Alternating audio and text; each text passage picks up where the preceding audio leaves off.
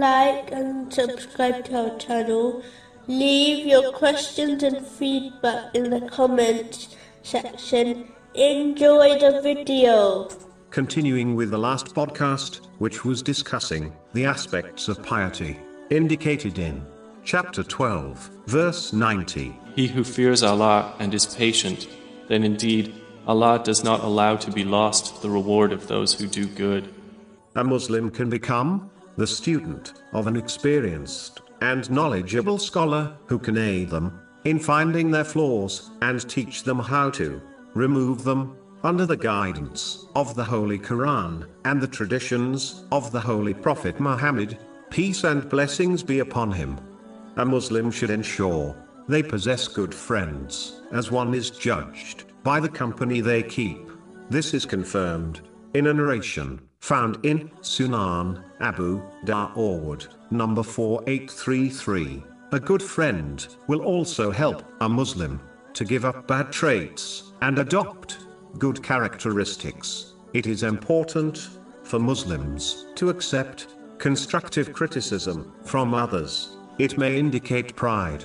For those who do not, useful criticism is excellent in aiding one to find their faults so that they can remove them. Finally, it is important to be aware of the behavior of others and the impact they have, meaning, if someone's behavior upsets people, then most likely it is a bad characteristic which should be avoided.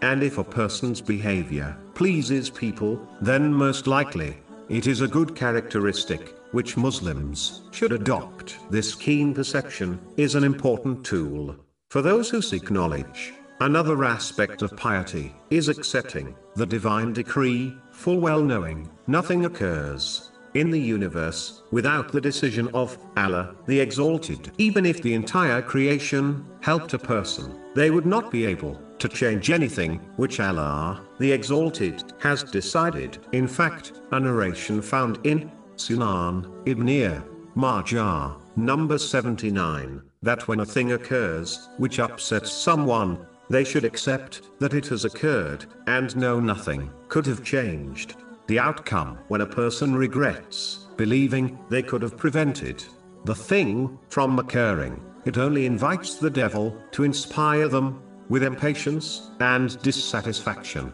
with the choice of Allah the Exalted. A Muslim should be confident that Allah the Exalted only chooses the best for his servants, even if their short-sightedness prevents them from seeing the wisdom behind the choice. Chapter 2, verse 216. But perhaps you hate a thing and it is good for you, and perhaps you love a thing and it is bad for you.